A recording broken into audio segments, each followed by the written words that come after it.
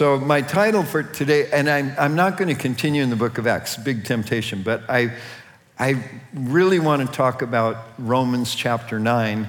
And the title, we sang a song last week, a chorus or worship song, I don't know what to call them, a future hymn maybe. But the chorus was, "Catch me up in your story." All my life for your glory is the next line. And that just resonated. That's why, there's some point, I hope every new believer has had this moment where you just say, God, whatever you want, send me anywhere to do anything for your glory. I just want to know you. And actually, Romans 9, the next line is Israel and the nations. And so we're going to look at Romans 9. But let's get started. Holy Spirit, would you come not only empower us to be the witnesses of the reality of the crucified and risen Christ, but that you would empower us to understand, that you would teach us all things, that we would understand the significance of your sovereign mercy. We would understand what you have done and what you're doing and what you will do with all the nations and with your chosen people, Israel, in Jesus' name, amen. So I want to just give a quick overview, and I'm racing the clock, so I'm going to talk fast, and I'm giving like an overview of Romans chapter 9. There's so many treasures, you could preach whole sermons on half of a verse, but I want you to understand something here, the flow. So Romans, this amazing epistle of Paul is the gospel of the righteousness of God.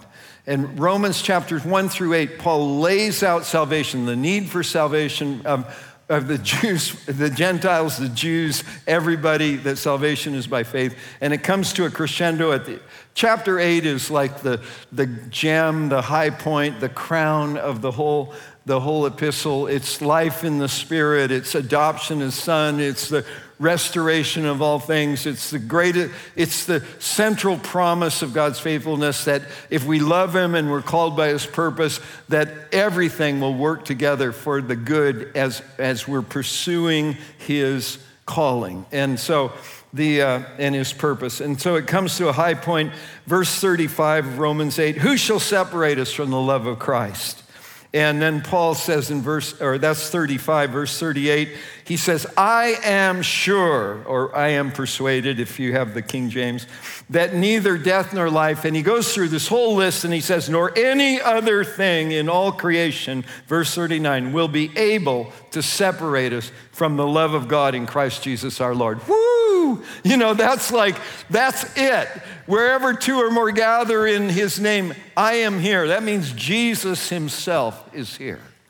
And that's powerful. And then it seems like, a lot of times we're reading it, we get to chapter 8, we're happy, we made it through chapters 2 and 3, like, oh, that's depressing, and we understand a little bit about faith and about who we are. But then we get to Romans 9, 10, 11, and sometimes it goes over our head like, whoa, okay, Israel, okay, chosen not, and chapter 10, by faith, we believe in our heart and confess with our mouth. We get that. And then we get to chapter 12 and we think like, hey, chapter 12 through 16, application, how we're supposed to live. Chapter 12 starts out, I appeal to you, therefore, brethren, by the mercies of God, present your bodies as living sacrifices, be transformed by the renewing of your mind. Yeah! Then it goes into the functional gifts and how and it seems like, what are those 3 chapters there? And some people actually, they just feel like it's a parenthesis, like, I don't know why Paul, it must have had to get his Jewishness out of him or something, but we almost ignore it, and by ignoring it, we're ignoring the greatness of God.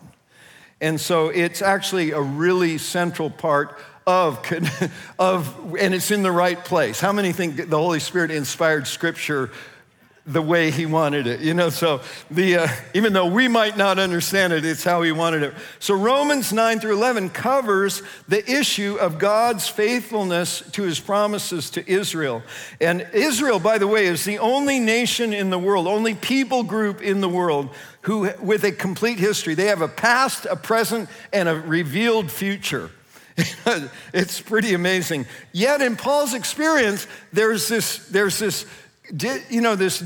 dissonance, I guess is a good word, a conundrum. It's a dissonance like, wait, I'm preaching the gospel in the synagogues and only a few are receiving it, and a lot of them are getting mad and they're, rioting and so then he goes and he preaches to the Gentiles and a whole bunch of them accept the Lord. And it's like, wow, and so this is the context not only that Paul had, but many first century Jewish background Christians had. Like, what's going on here? And certainly he's writing to the Jewish believers and the Gentile believers in Rome, which, started out like most churches as predominantly Jewish background. And then, actually by persecution, all the Jews were expelled from Rome for a decade or so. Not Ananias and Sapphira, Priscilla and Aquila were two of those. They were in Corinth for a while, and then they came back to Rome when they got a new emperor. And they come back, and this Jewish church they had is now more of a Gentile church. And it's like culture clash.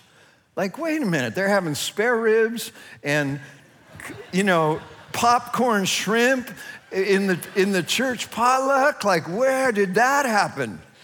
And and that's not the only, I'm just picking on the dietary stuff because it's easy and we most understood it. And so he's addressing this. And it's a question not just to the Jewish background Christians, but to the Gentile background, pagan background believers. So chapter 9 deals with Israel's past election, that God chose them in eternity past. And Israel's history, we just read the Old Testament, it magnifies God's faithfulness, his righteousness, his justice, and his grace. They're all there. Chapter 10 gets into the present, the difficulty, why it is that there's the rejection of the Jewish people of the gospel, which in a tantamount way might seem they're being rejected by God, but he's got the whole world in his hands, And these don't follow neat chapter breaks, they're like starts in the end of chapter 9 and goes through almost into part of chapter 11. But chapter 10 deals with the present rejection, and chapter 11 gets to this glorious crescendo of that all Israel shall be saved, and then just breaks out, and that if their rejection was the riches to the rest of the world, can you imagine what their restoration is going to be? And he breaks into this amazing doxology, that from him and through him and to him are all things, and it's all good. But so why did he write this? Those were, he wanted to present the flow of God's way, God's basically the history of his salvation and dealing with people groups. But he had other issues. Number one, Paul had a bad reputation among the Jewish people. They considered him a traitor. And on top of that, he has a prayer request at the end in chapter 15 where he says, pray for me because I'm going to Jerusalem, prayed that I would be delivered from unbelieving Jews, which sort of happened. But sort of not. God answered their prayers, but maybe not in the way Paul was hoping. And he got to Rome via shipwreck, via a lot of adventures. But the main reason I believe he's writing is he's clarifying God's character, that God keeps his promises. And that many, many, many Jews will come to faith. And, and he just cries out as he's considered all of these things, and he's bringing, this is new revelation. He's bringing stuff out of the Old Testament and putting them together in new applications as the promises made to Israel themselves go through the cross and become promises to all believers. It's stunning, and he just breaks out, oh, the depth of the riches and wisdom and knowledge of God. It's just, and you kind of picture Paul just falls on the floor. He passes out from the goodness of God. So let's dive right into it. Paul, first of all, Paul, this is where he's he's revealing his own heart, and he shares his own anguish that he has over this issue. Romans 9:1, I am speaking the truth in Christ. How many know if you're speaking the truth in Christ, it's so help me God? I am not lying. My conscience bears me witness in the Holy Spirit. So he's in the Spirit saying this. Verse 2, that I have great sorrow and unceasing anguish in my heart, the deepest part of my being. Verse 3, for I could wish that I myself were accursed, that I was anathema, that I was cut off from Christ for the sake of my brothers, my kinsmen according to the flesh. In other words, this pain is so great in him, and he has like this intercessory desire, like if it would do any good, I would give up my eternal salvation to purchase theirs. But that was already done by Christ. But it's how he feels. I mean, it's the same way. Moses had this same interaction with God in Exodus 34. He's up on the mountain and God says, okay, I'm just going to kill them all, Moses. What do you think about that? And he says, well, if you kill them, kill me too. Now, Moses wasn't being an intercessor. He was just saying, well, then he identified, like, if you're going to kill them, kill me too, because this whole idea stinks. And so God said, okay. Let's talk some more. And then he promised Moses, as truly as I live, all the earth's going to be filled with my glory. So let's get into, this is how he introduces his own heart. You know what he's doing? I mean, in one thing, he's letting all the Jewish background believers know, like, he's still one of us. Those people that think he's a traitor, like they're wrong. Okay, verse 4. They are Israelites. He's talking about his own people.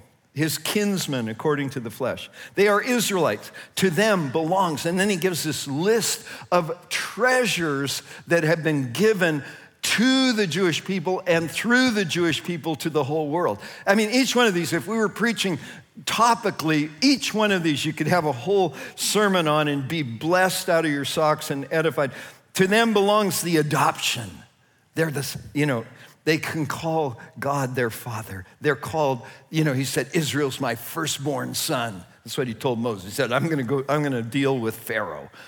And to them belongs the adoption, the glory, the manifest presence of God, a revelation of something that's beyond this world, the covenants that he made, the different ones.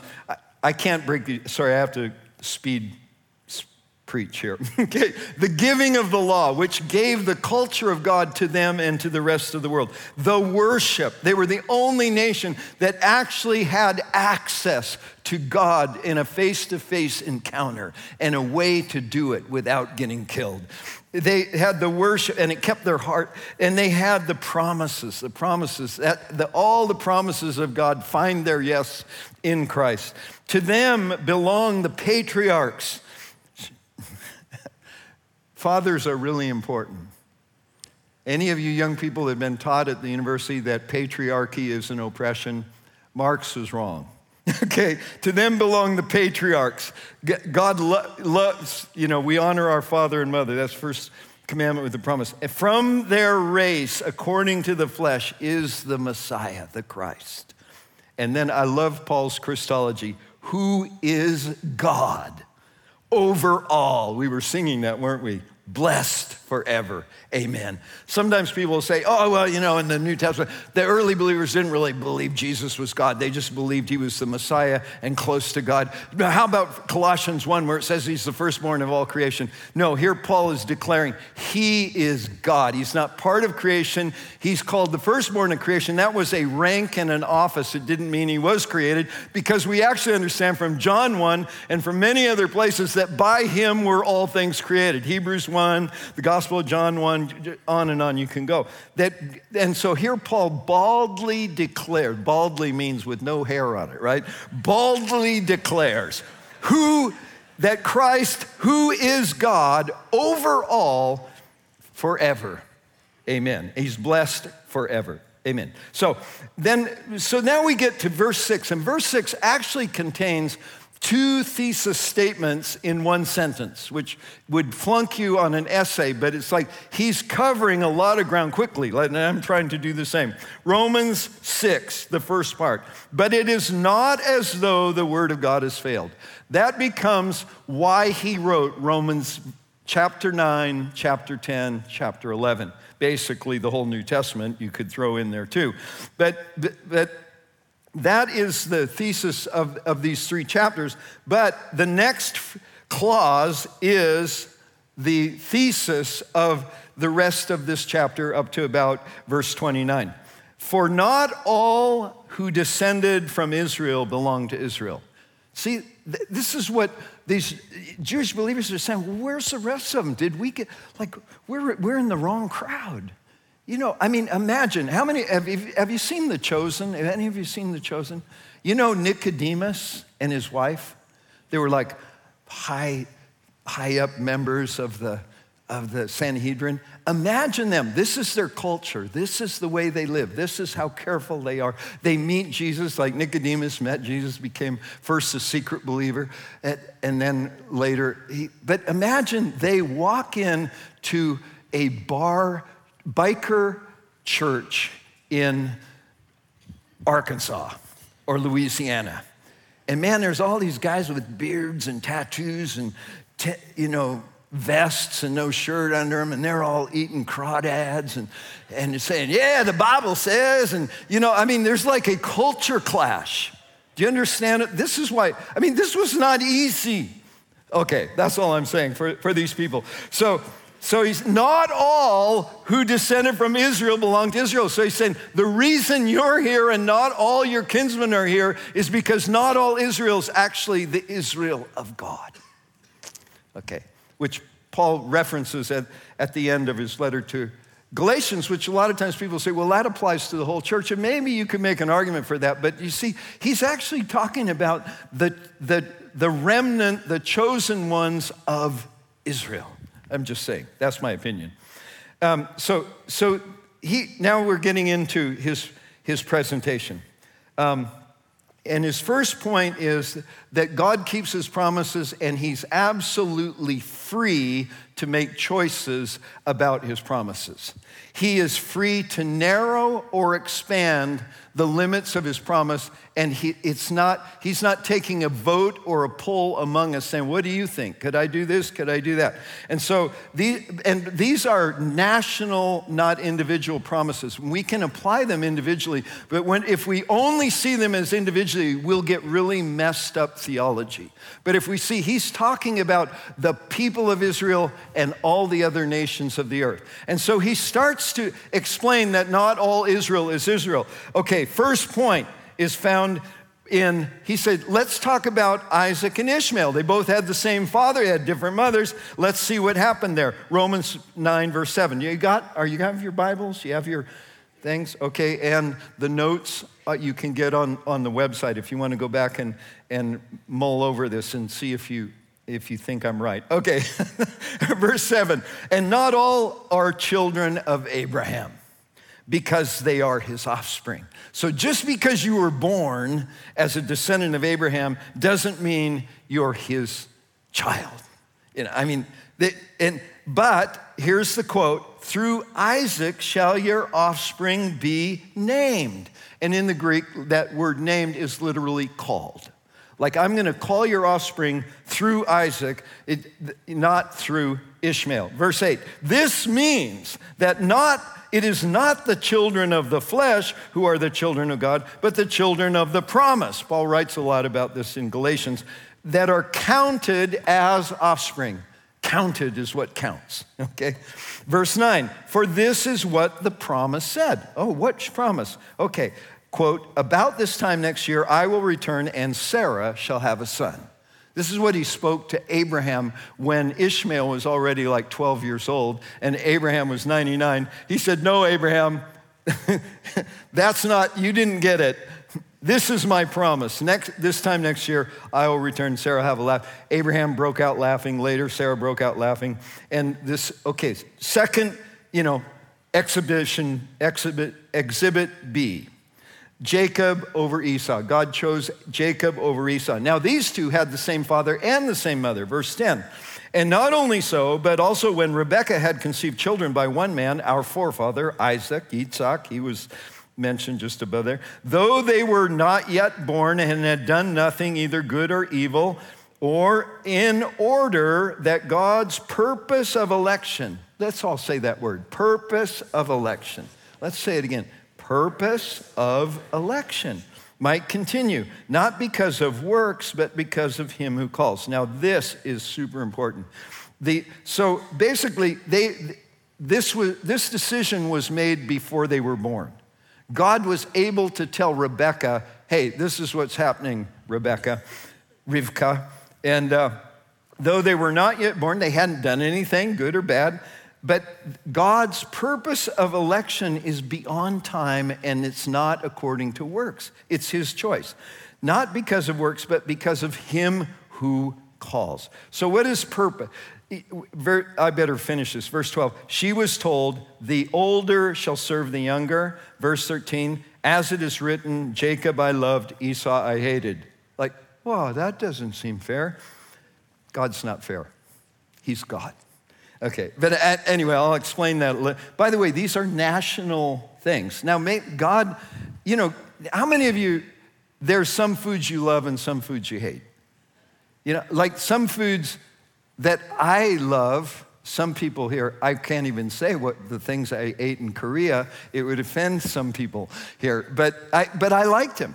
But there's some things I've never eaten that I think I don't like. Like I don't think I like buttermilk.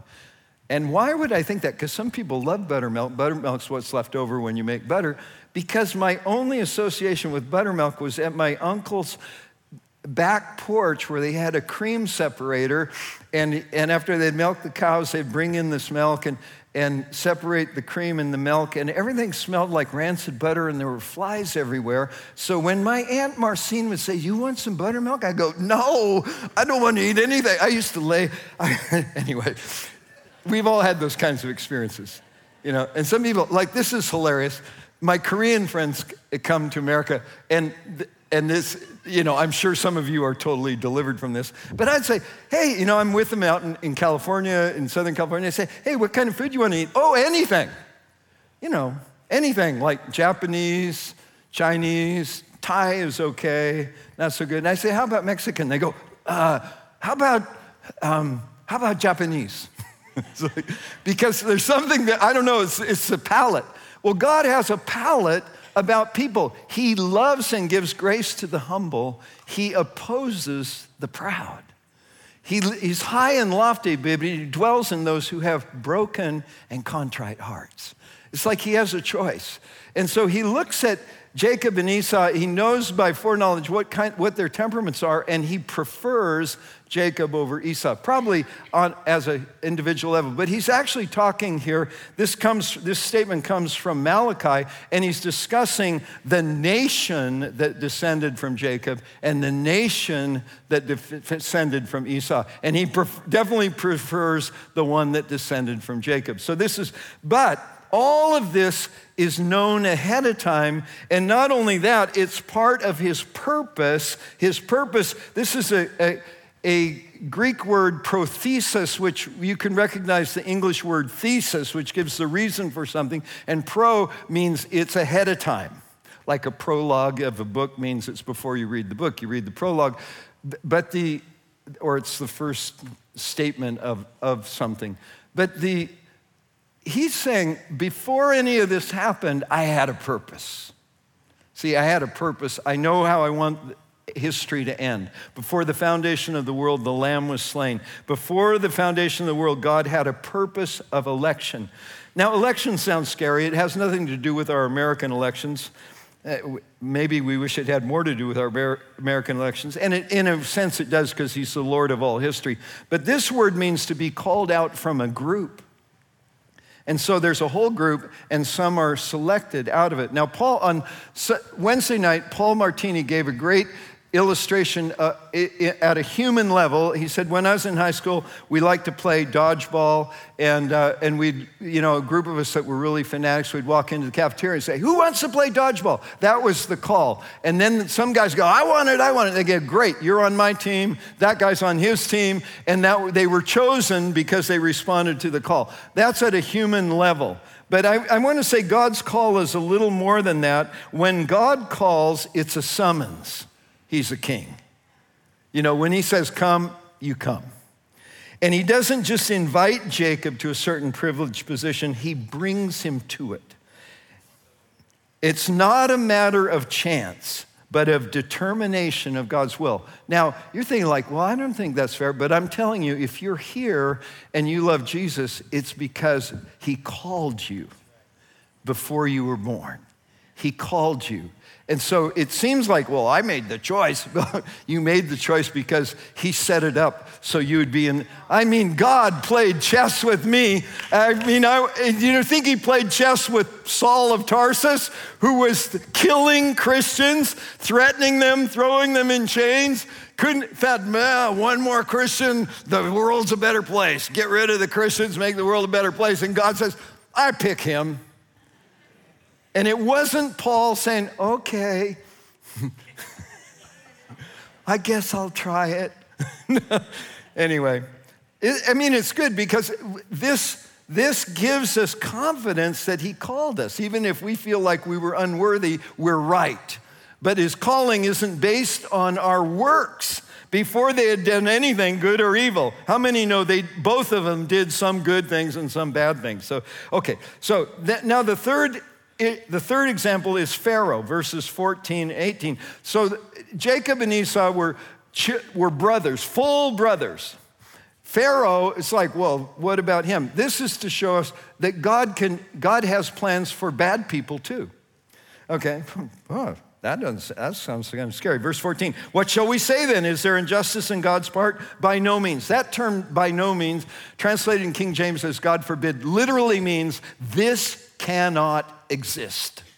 It's like that's an impossible concept, that there's injustice with God who is perfect in every way. For he says, verse 15, to Moses, I will have mercy on whom I have mercy. I will have compassion on whom I have compassion. Verse 16, so then it depends not on human will or exertion, but on God who has mercy. And human will or exertion, NIV says human desire or effort. New King James says him who wills, and King James says for him who willeth, him who wills or him who runs. It doesn't matter how hard we try. That's what it's saying. It's not human will or exertion, but it's God who has mercy. It sounds like, well, what? He's not mean, he's merciful. The wonder isn't that some people aren't chosen. The wonder is that anybody's chosen. Do you understand? We all are guilty. We've all fallen short of the glory of God, and we all deserve condemnation. But his mercy has saved us. When the grace of God appeared, by his mercy he saved us, not by works which we have done. And then he washes us with the regeneration of the Holy. Notice that as Paul's writing, it's all about God's mercy. So in other words, we're not complaining about God's standards, we're celebrating his mercy. Amen. And we'll get to his standards later. For the scripture says to Pharaoh, for this very purpose I have raised you up. Like, Moses, go ahead and tell him, here's the reason you're so powerful and the ruler of this empire. For this very purpose I raised you up, that I might show my power in you, which certainly God shows his power in every ruler, in whether it's distorted or not. But actually, he's going to show his power in Pharaoh's whole realm. Again, he's talking about nations, not just individuals. In you, that my name might be proclaimed in all the earth. And certainly that happened. The people, did you hear what Yahweh, the God of the Israelites, did to Egypt? And how they crossed the Red Sea? Like, don't mess with them. And Joshua got some mileage out of that. Okay, verse 18. So then he has mercy on whomever he wills, and he hardens whomever he wills. And so he hardens. And so we could argue, well, first Pharaoh hardened his heart, and then God just extra hardened it. But maybe we're arguing from silence there. Because some of this is beyond our category. Like, we actually don't know that. If God was small enough for our brain, he wouldn't be big enough for our problems. Okay, so, but the whole point is Paul is proving that his his doctrine of justification by faith, which is now extended to the Gentiles, does not contradict the Old Testament depiction that the Jews are God's chosen people. They still are. But now he goes on, and what's amazing is every one of you, if you're a believer, the promise of God is in you. And if you were here last week, we received afresh and anew the promise of the Father. We were clothed with power from on high. The Holy Spirit was just refilled us and re-energized us. And so this is, now the next issue that he gets into is the total freedom of God, that God is God and we're not. Verse 19, will you say that to me then, why does he still find fault? For who can resist his will? Like some people go, well, that's not right. I could never follow a God like that. You could watch the movie The Shack and you'll see this theology coming out of the mouth of the woman who plays the father, who's, which I'm not against the actor at all, but I'm just saying that when the man who wrote The Shack, his theology was on a journey away from biblical theology. And it's a category mistake to think that God is like us. Who are you, O man, to answer back to God? Even Balaam, the false prophet, knew this and said to Barak, or to, was it Zipper? Anyway, to the king who was trying to hire him. In Numbers, he said, God is not a man that he should lie, neither the son of man that he should repent. Behold, I've received commandment to bless, and he is blessed, and I cannot reverse it. So some of this stuff, it's part of worship and gratitude.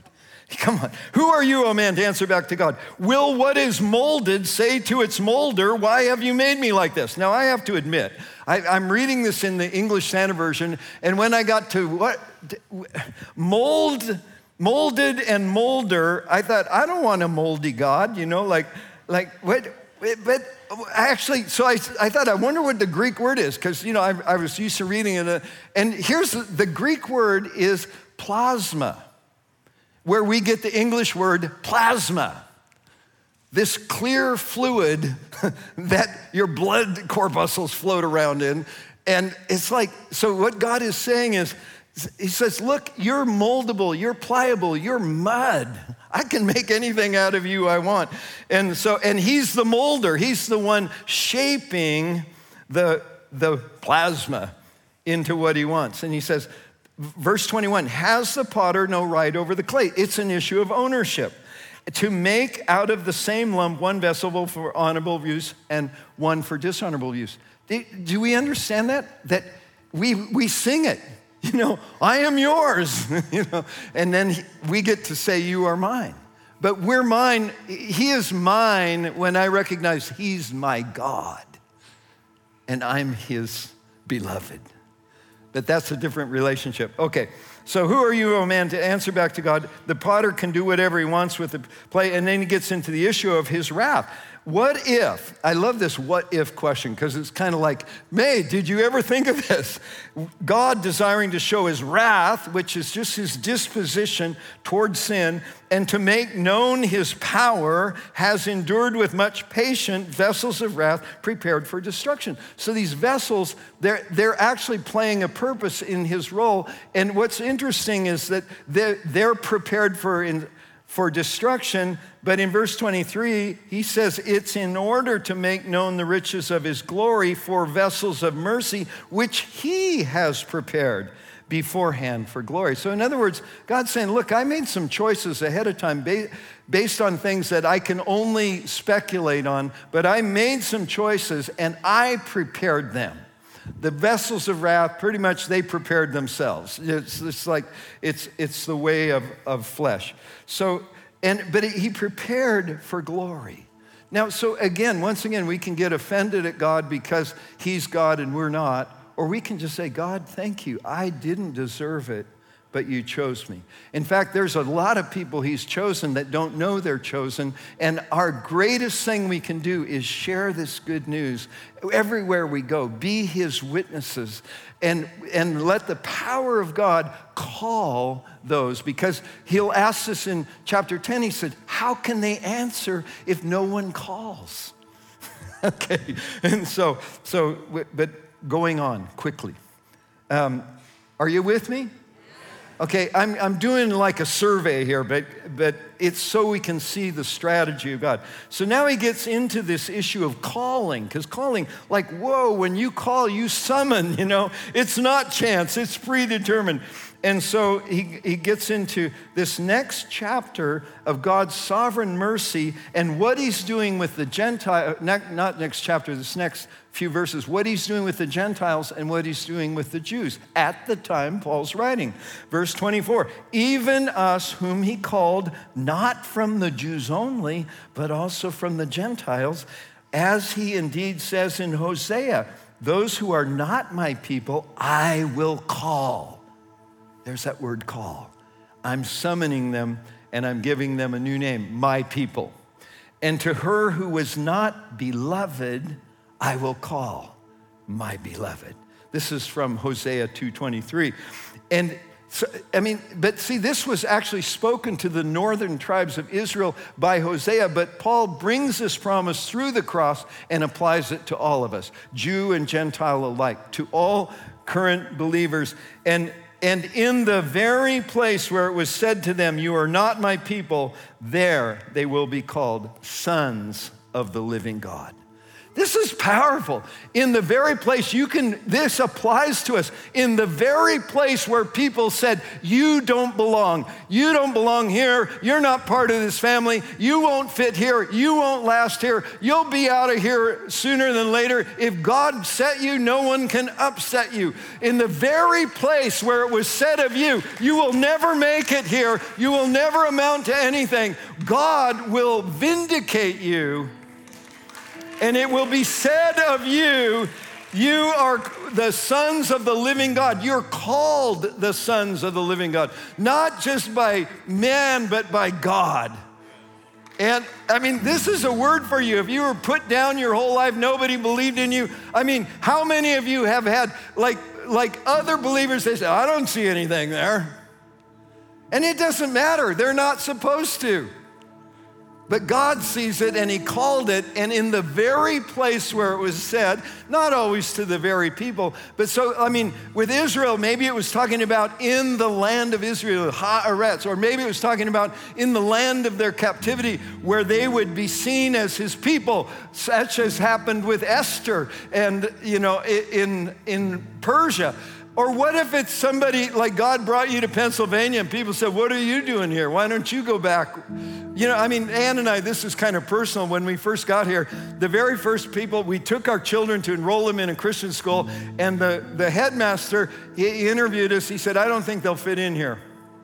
We're like, whoa, that hurt our feelings. We didn't know anybody, and we were kind of beat up anyway. And it's like, our kids have never been rejected from anything. And he may have very well been right. He wasn't like an evil man, but it was just like, whoo, in the very place it was said, they won't fit in here. They fit in. And then the next place we brought them to, Bible Baptist Church, which is now part of or Bible Baptist School. Anyway, it's part of the whole Harrisburg area Christian school system. But this really nice lady who had moved here from Michigan said to us, we were signing papers and stuff, and she said, you guys probably won't last long here. She said, we had a really tough time. We've never been any place as tough as Pennsylvania. And, which, by the way, I have a completely different opinion. But do you understand? It was being said to us, you don't belong here. So here we are, 34 years later, and I can't get out of here, and I'm happy because God sent me here. And I'm just saying, and this applies to you with callings, with businesses, with dreams, with all kinds of things. I'm just saying, thank you. And now he turns to the Jews specifically. Verse 27, and Isaiah cries out concerning Israel, though the number of the sons of Israel be his descendancy, only a remnant will be saved. For the Lord will carry out his sentence upon the earth fully and without delay. And as Isaiah predicted, if the Lord of hosts had not left its offspring, we would have been like Sodom and become like Gomorrah. And we might think that about America right now, like, Jesus, help us. But here's the thing, God has a plan. And see, even for the Jewish people, he's God. Nobody can stop him. No one can stand behind him. We were singing this. And so we come, this is really good. If you go to the back of the book and you look in Revelation chapter 7, you will see that out of the people of Israel, natural Israel, there will be a minimum of 144,000 who are actually sealed by God. 12,000 from each tribe. God is God. But that doesn't include all, because then after John sees that, he turns and he sees a great multitude that no man can number, dressed in white robes with palms in their hands, crying out with a loud voice, "Salvation belongs to our God and to the Lamb." Come on, do you see it? So he's actually saying, don't worry, God's gonna keep all his promises. And so that revelation, this vision that John had that is depicted in Revelation chapter 7 is part of the answer to God's promise in Romans 11 that all Israel shall be saved. I want you to stand. And it's just, you see this, what's the point of this? That this is God's story. And if you know Jesus, if you've met him, if he's drawn you, if he's spoken to you, if he called you to him in any way, you're part of his story. It's really his story, not our story. And if you don't know him, but you want to, there's a longing. That very longing is the call of God. He's summoning you to himself. He's saying, don't delay. All the stuff you're worried about, don't worry about it. When you meet me, everything changes. I take away your sins and your sorrows, and I change you into the very ultimate best version of you, which is his image.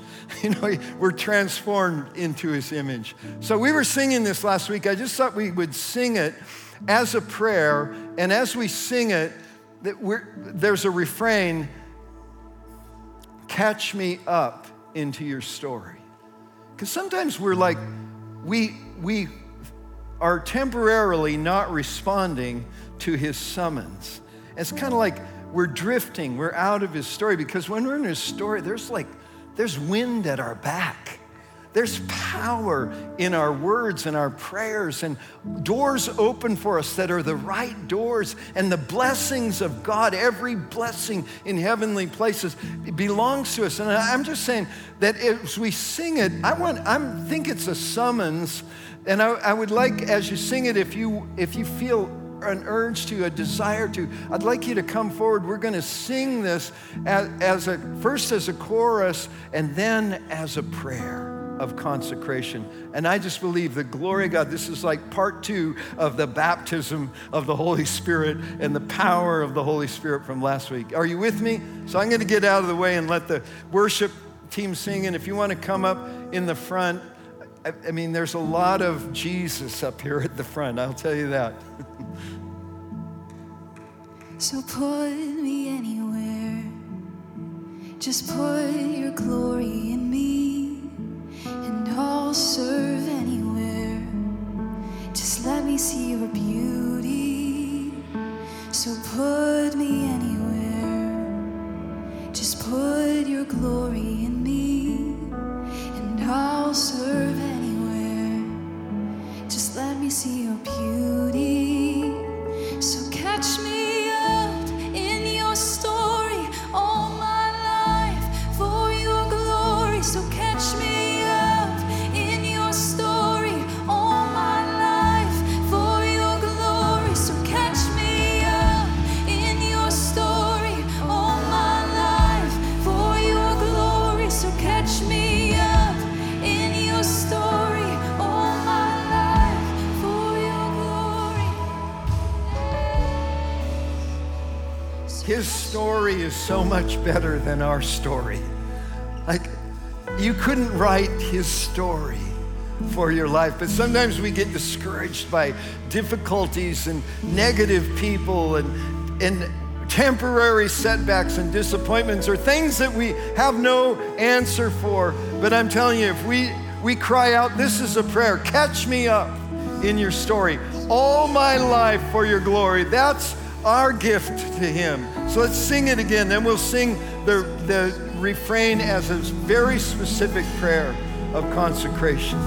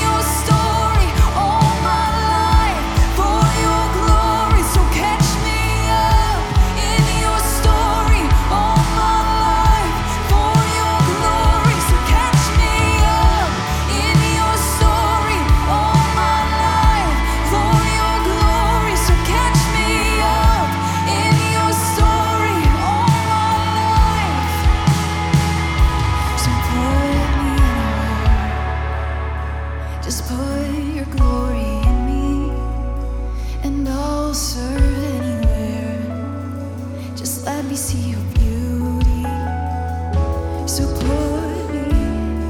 This is the prayer of consecration. This is like, I mean, these are the terms of being in his story and having our full life consumed by his glory, that he can put us anywhere and we'll do anything. We will not complain about his ways, but we will give thanks for his mercy that called us out of darkness into his marvelous light, that we were once not a people and now we're his people. So let's sing this as a prayer. We'll repeat it several times. It's like a prayer of commitment to him. Serve anywhere. Just let me see your beauty. So put me anywhere. Just put your glory in me, and I'll serve anywhere. Just let me see your beauty. So put me anywhere. Just put your glory in me, and I'll serve anywhere. Just let me see your beauty. So put me anywhere. Just put your glory in me, and I'll serve anywhere. Just let me see your beauty.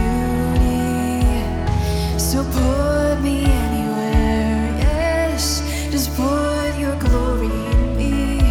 Oh, and I'll serve anywhere. Just let us see your beauty. So put us anywhere. Just put your glory in me, and I'll serve anywhere. Just let me see your beauty. Oh, just put your glory in me, Jesus, and I'll serve anywhere.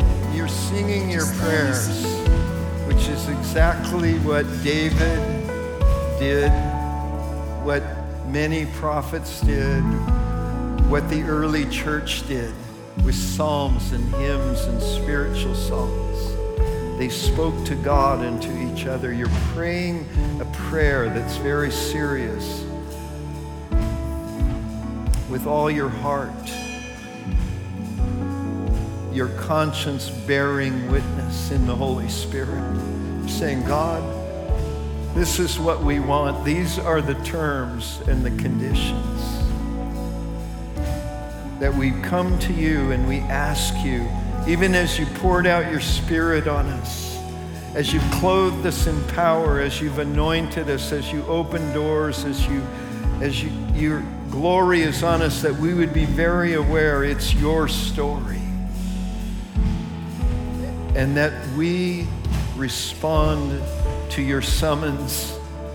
We respond not by chance, but by your design, to fulfill your calling and your purpose, to carry the good news everywhere we go, to live it, to raise children with godly standards, to let your word saturate us and shape our worldview and our behavior, to correct us and change us and empower us, that we would overflow with hope and joy in Jesus' name. And I just want to bless you and have to send you out. I don't want to get in trouble and have the sign come up, parents, go get your kids, okay? So, oh, Jesus, thank you. God, we thank you that you are, Jesus, you are the answer. You are the yes to every promise.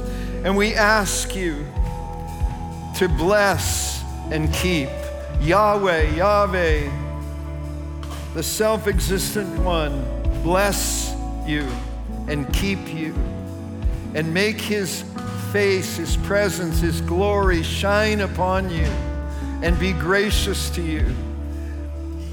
May you always be aware that his face is turned toward you, that he's in this with you.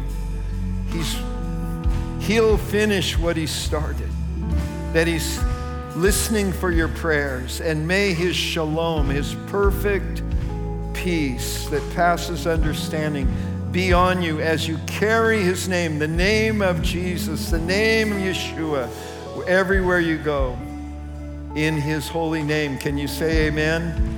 Amen. Amen. God bless you. And I have to dismiss you, but there's healing here, there's breakthrough here, there's prayer here. If you just want to come forward and connect more, you're welcome to come, to stand before God, or to come to a person and ask for prayer. Amen. Love you. God's doing good things. Amen.